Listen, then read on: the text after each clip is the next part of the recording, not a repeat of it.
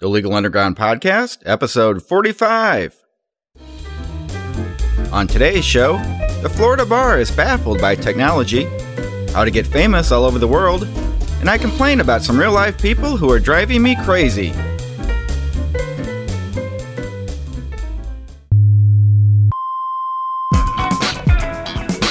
This is the Legal Underground Podcast, hosted by Evan Schaefer, one of the friendliest trial lawyers you're ever likely to meet, but hopefully won't have to. And now, here's Evan Schaefer. Hello, everybody. Welcome to a bonus unplanned edition of the Legal Underground Podcast. It came about because I got angry. I've been working for a while on a podcast about a dead lawyer. Not just any dead lawyer, but Melvin Belli, the outrageously flamboyant personal injury lawyer from San Francisco who died about 10 years ago. I haven't finished it yet because I got stuck. It's very embarrassing. I have podcaster's block. How pathetic is that? My notes for the unfinished podcast have been sitting on my computer for a couple of weeks, and I was going to force myself to finish it this weekend. But I didn't really want to. It just seems too hard because there's so much information to organize. But then I got an unexpected break. What happened was I got angry about a few things that seemed to happen all at once last week on my weblog, Evan Schaefer's Legal Underground. I got irritated at some people, maybe because I'm just in a pissy mood, and I realized I could use this anger I was feeling to fuel the production of this unplanned bonus podcast you're listening to right now. I'll give you more details about my pissed off mood in the third segment, when I complain about some real-life people who are driving me insane. Well, anyway, I'm happy to report that just a few minutes into this bonus podcast, and it seems that the black despair of my podcaster's block is lifted, and I have the energy, I think, to complete this episode and get it on the internet. Let's begin by talking about the Florida Bar, and specifically some of those wacky Florida Bar lawyers who we heard about most recently on this podcast when they wouldn't allow a lawyer to use a certain phone number, 1-800-PITBULL, because it was demeaning to the image of lawyers. Lawyers, as we all know, have such a spotless, unblemished image. The talk about pit bulls was in episode 42. Well, it turns out there's no end to the fun we can have with the Florida Bar. Last month, the Board of Governors of the Florida Bar got together to talk about metadata in electronic documents. You know what metadata is, don't you? It's a part of a computer file that says something extra about the file. When you listen to an MP3 on your iPod, for example, and look on the screen to see what song is playing, you're looking at metadata. The song title is contained in an ID3 tag that's part of the MP3 file. Or when you're looking at a web page on your browser, you can use your browser to view the source HTML file. That's metadata too. Or when you create a document on Word, Word automatically creates information about the file that's stored in its properties, the title of the document, its author, and so on. You can view this sort of information, this metadata, when you're editing a Word document by simply going to the menu bar and viewing its properties. What I'm trying to say is that metadata is nothing sinister, although you should be aware of it because it travels with a document when you send it to someone else. Lots and lots of people know what metadata is, but that wasn't true of some of the Board of Governors of the Florida Bar, who decided that they would support a rule that henceforth it should be declared unethical for a lawyer to look at metadata in electronic documents.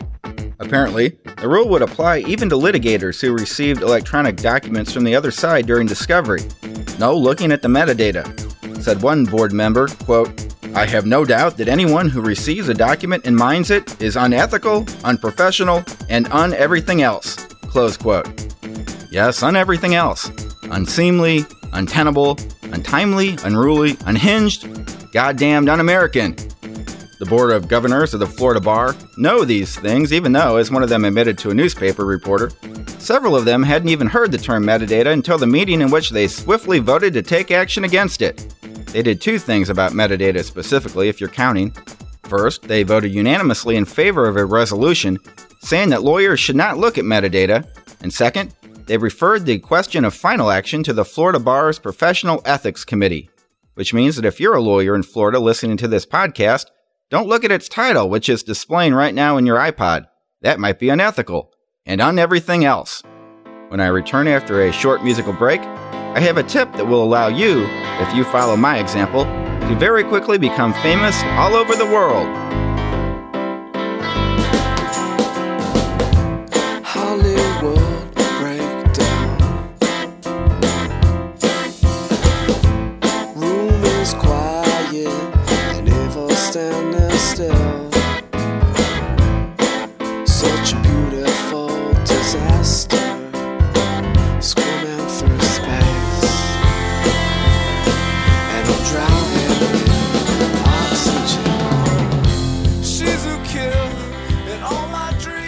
How to get famous all over the world. It happened to me last week. I didn't write about it on my weblog because my wife and law partner, Andrea Lemire, who helped me to get famous all over the world, wants to see how long the fame will continue. She doesn't want me to put a stop to it by making fun of my worldwide fame on my weblog, which I was about to do. Make fun of it, that is. But I can make fun of my worldwide fame in this podcast, since the rest of the world, and even Andrea, rarely listens to it. It will be our little secret. It all began late one night about a week ago when I received an email from a reporter at the London Daily Mail. Why she was writing me, I have no idea, but I suppose she found me through one of my weblogs. My weblogs don't have anything to do with family law issues, but I guess that didn't matter to this reporter, who was writing with some questions about Brad Pitt and Angelina Jolie and Brad's desire. As long as we're talking about celebrities, I may as well do it like the pros by pretending I'm friends with Brad. The reporter was writing me about Brad's desire to adopt Angelina's children. I was going to send the reporter a polite email begging off. At first I went into our bedroom and told Andrea about it. She was trying to fall asleep, but I didn't think she'd mind since she's kind of into celebrities and, more important to the story, she used to do a lot of family law. Andrea wanted me to answer the email, so I did. The reporter wanted to know why adoption is legally more binding than marriage. Here's what I said in 2 short paragraphs, which I wrote with Andrea's input. Quote, although it's possible to divorce a wife or husband, one cannot divorce one's adopted children. In this sense, adoption is more binding than marriage. You can't quit being an adopted parent like you can quit being a husband. Once Brad adopts, there won't be any wiggling off the financial hook. Under American law, I continued, adoption is a profound and significant act. It normally doesn't take place unless there's already been a marriage. Thus, it's reasonable to infer that a marriage is around the corner for Brad and Angelina. Close quote. And that's all it took for me to become famous around the world. It seems that many other newspapers follow what's being written about Brad and Angelina in the London Daily Mail, which did a story on January 4th titled, Is It I Do for Brad and Ange? My quote appeared in the story, saying that it had come from, get this, Evan Schaefer, a partner at famed American law firm, Schaefer and Lemire. That's right, my podcasting friends, famed American law firm. It's just one more example of why you shouldn't believe anything you read in a newspaper. And man, if having a popular weblog is all it takes to have a famed law firm, we're all in trouble, people. So anyway, after appearing in the London Daily Mail, newspapers and weblogs around the world went with the story, using my quote as evidence that Brad and Angelina are about to marry. There was Monsters and Critics of Scotland, Entertainment Wise, and My Kind of Place in England, and Star Pulse, which is based in Connecticut. Then the story spread to Africa, where iAfrica.com reported, quote, Brad and Angelina will marry. That was based on what I told the London Daily Mail. All of these publications and websites, by the way, except the one in Connecticut, included that famed American law firm line that makes me crack up every time I tell this story. But it didn't end there. The next day, the story spread to India, where the Hindustan Times did an article titled, Jolie, Pitt, Set to Tie the Knot? The newspaper had picked up my quote from the Indo-Asian News Service, which sent it out all over India and Asia. There was also an article, for example, in the Mumbai Mirror. Mumbai is the city formerly known as Bombay. Similar articles ran on 2 Indian news portals, What is the Word and WebIndia123.com. It was my daughter Lydia, by the way, who found these articles for me on Google News. Never has she seemed more interested in my work as a lawyer. As for me, because I'm apparently living under a rock, I had no idea that Brad and Angelina were so popular. To me, Brad Pitt is nothing special. Just another guy from my hometown of Springfield, Missouri. You didn't know I was in so tight with him, did you? Well, actually, I'm not. We never lived in Springfield at the same time. It's my loss, I guess. In closing then, my suggestion to you is this. If you want to be heard around the world, just start spouting off your mouth in an official capacity about celebrities. I'm looking for some other celebrities to spout off my mouth about right now. Meanwhile, I also gave an interview about Brad and Angelina to a reporter from In Touch magazine, which you can find in your own grocery store. Look for me there next week. When we return after a second short musical break, I'll finally reveal what's ticked me off so much, 3 things in fact, that I did this extra special bonus podcast. And I was alone, I begged for change, and maybe walk. But I'm trying something I don't hardly know. And in tastes so sweet until you're strung out on your own. I bet my feelings so unknown. I'm singing happiness is a nice illusion. Happiness just to find me complete. Happiness all the days I didn't care, but then I finally complete out there. So why am I so angry? This is the part of the podcast, by the way, where I'm going to find out who listens to it by talking about some real people who aren't celebrities. Let's begin with a guy, a former lawyer named Christopher King. He used to put comment spam on my weblog about some movie he's making. I did a post where I told him, quit leaving comments unrelated to my posts and get a weblog of your own, which he did. It's called Christopher King's First Amendment weblog, and he's been using it to post items relating to his recent indictment for something or other. The story is kind of twisted and complicated, and I'm not really following it.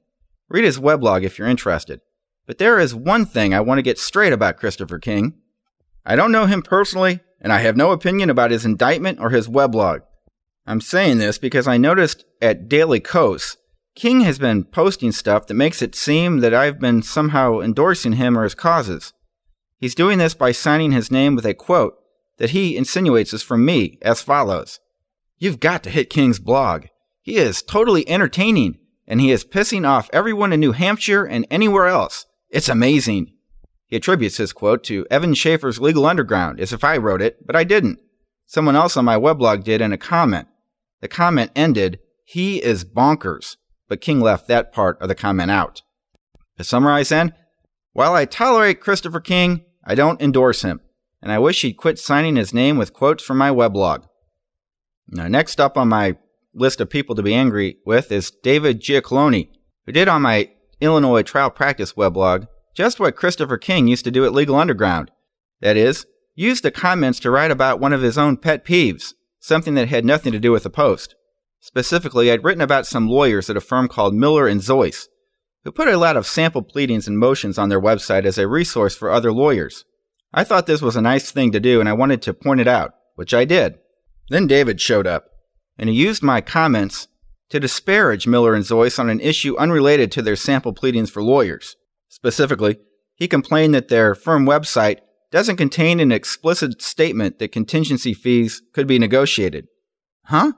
David and I have argued a lot about contingency fees at Legal Underground, and he has his own weblog on which to complain about plaintiffs' lawyers and contingency fees. But to call the business practices of a firm that I assume he really knows nothing about into question on my weblog, well, it embarrassed me, frankly. Then I screwed up by not deleting David's comment as I should have done. I didn't delete it because I've known David a long time and I thought that would be rude. Rather than deleting his comment, I added a comment of my own. Then David and I went back and forth for a while in the comments. Well, all of that, I think, was unfair to Miller & Zoyce, who never volunteered to have their business practices analyzed on my weblog. So, now I want to take this opportunity to formally apologize to the Miller & Zoyce firm, not for David's first comment so much as the fact that I chose not to delete it. And yes, I guess I could still delete it, but now I'd have to delete 9 comments, and that's really poor form in the weblogging world to delete a string of comments. So I don't want to do that either. So that's 2 down, 1 to go. My last weblog-related complaint to get off my chest, you know that weblog blog review?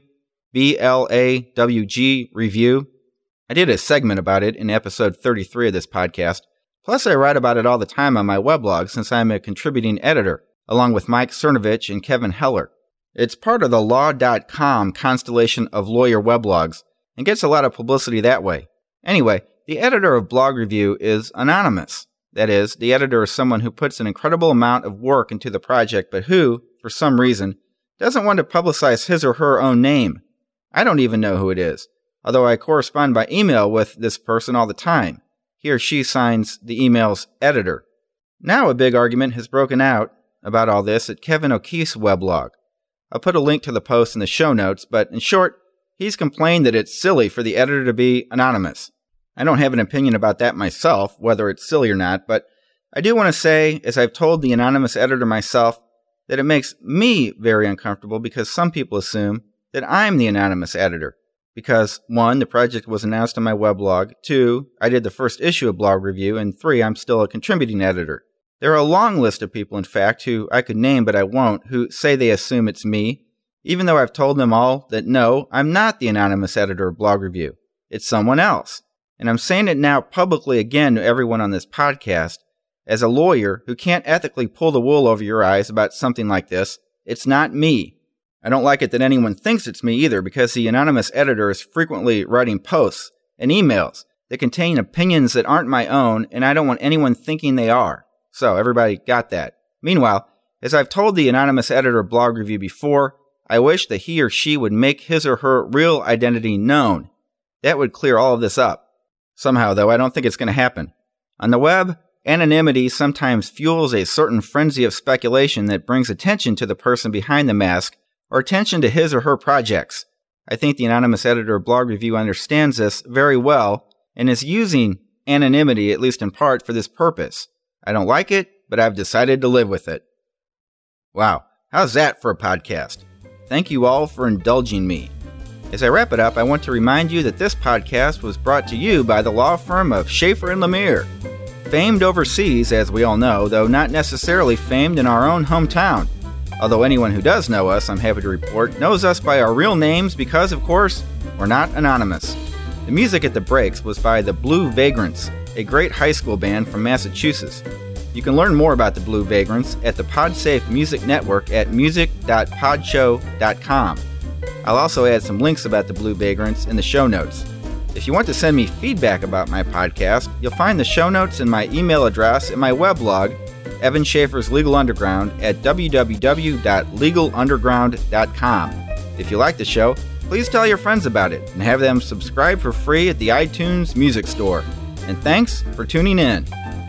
This has been the Legal Underground Podcast. For more legal education, visit Evan Schaefer's Legal Underground at legalunderground.com. When it doesn't nauseate, it always entertains.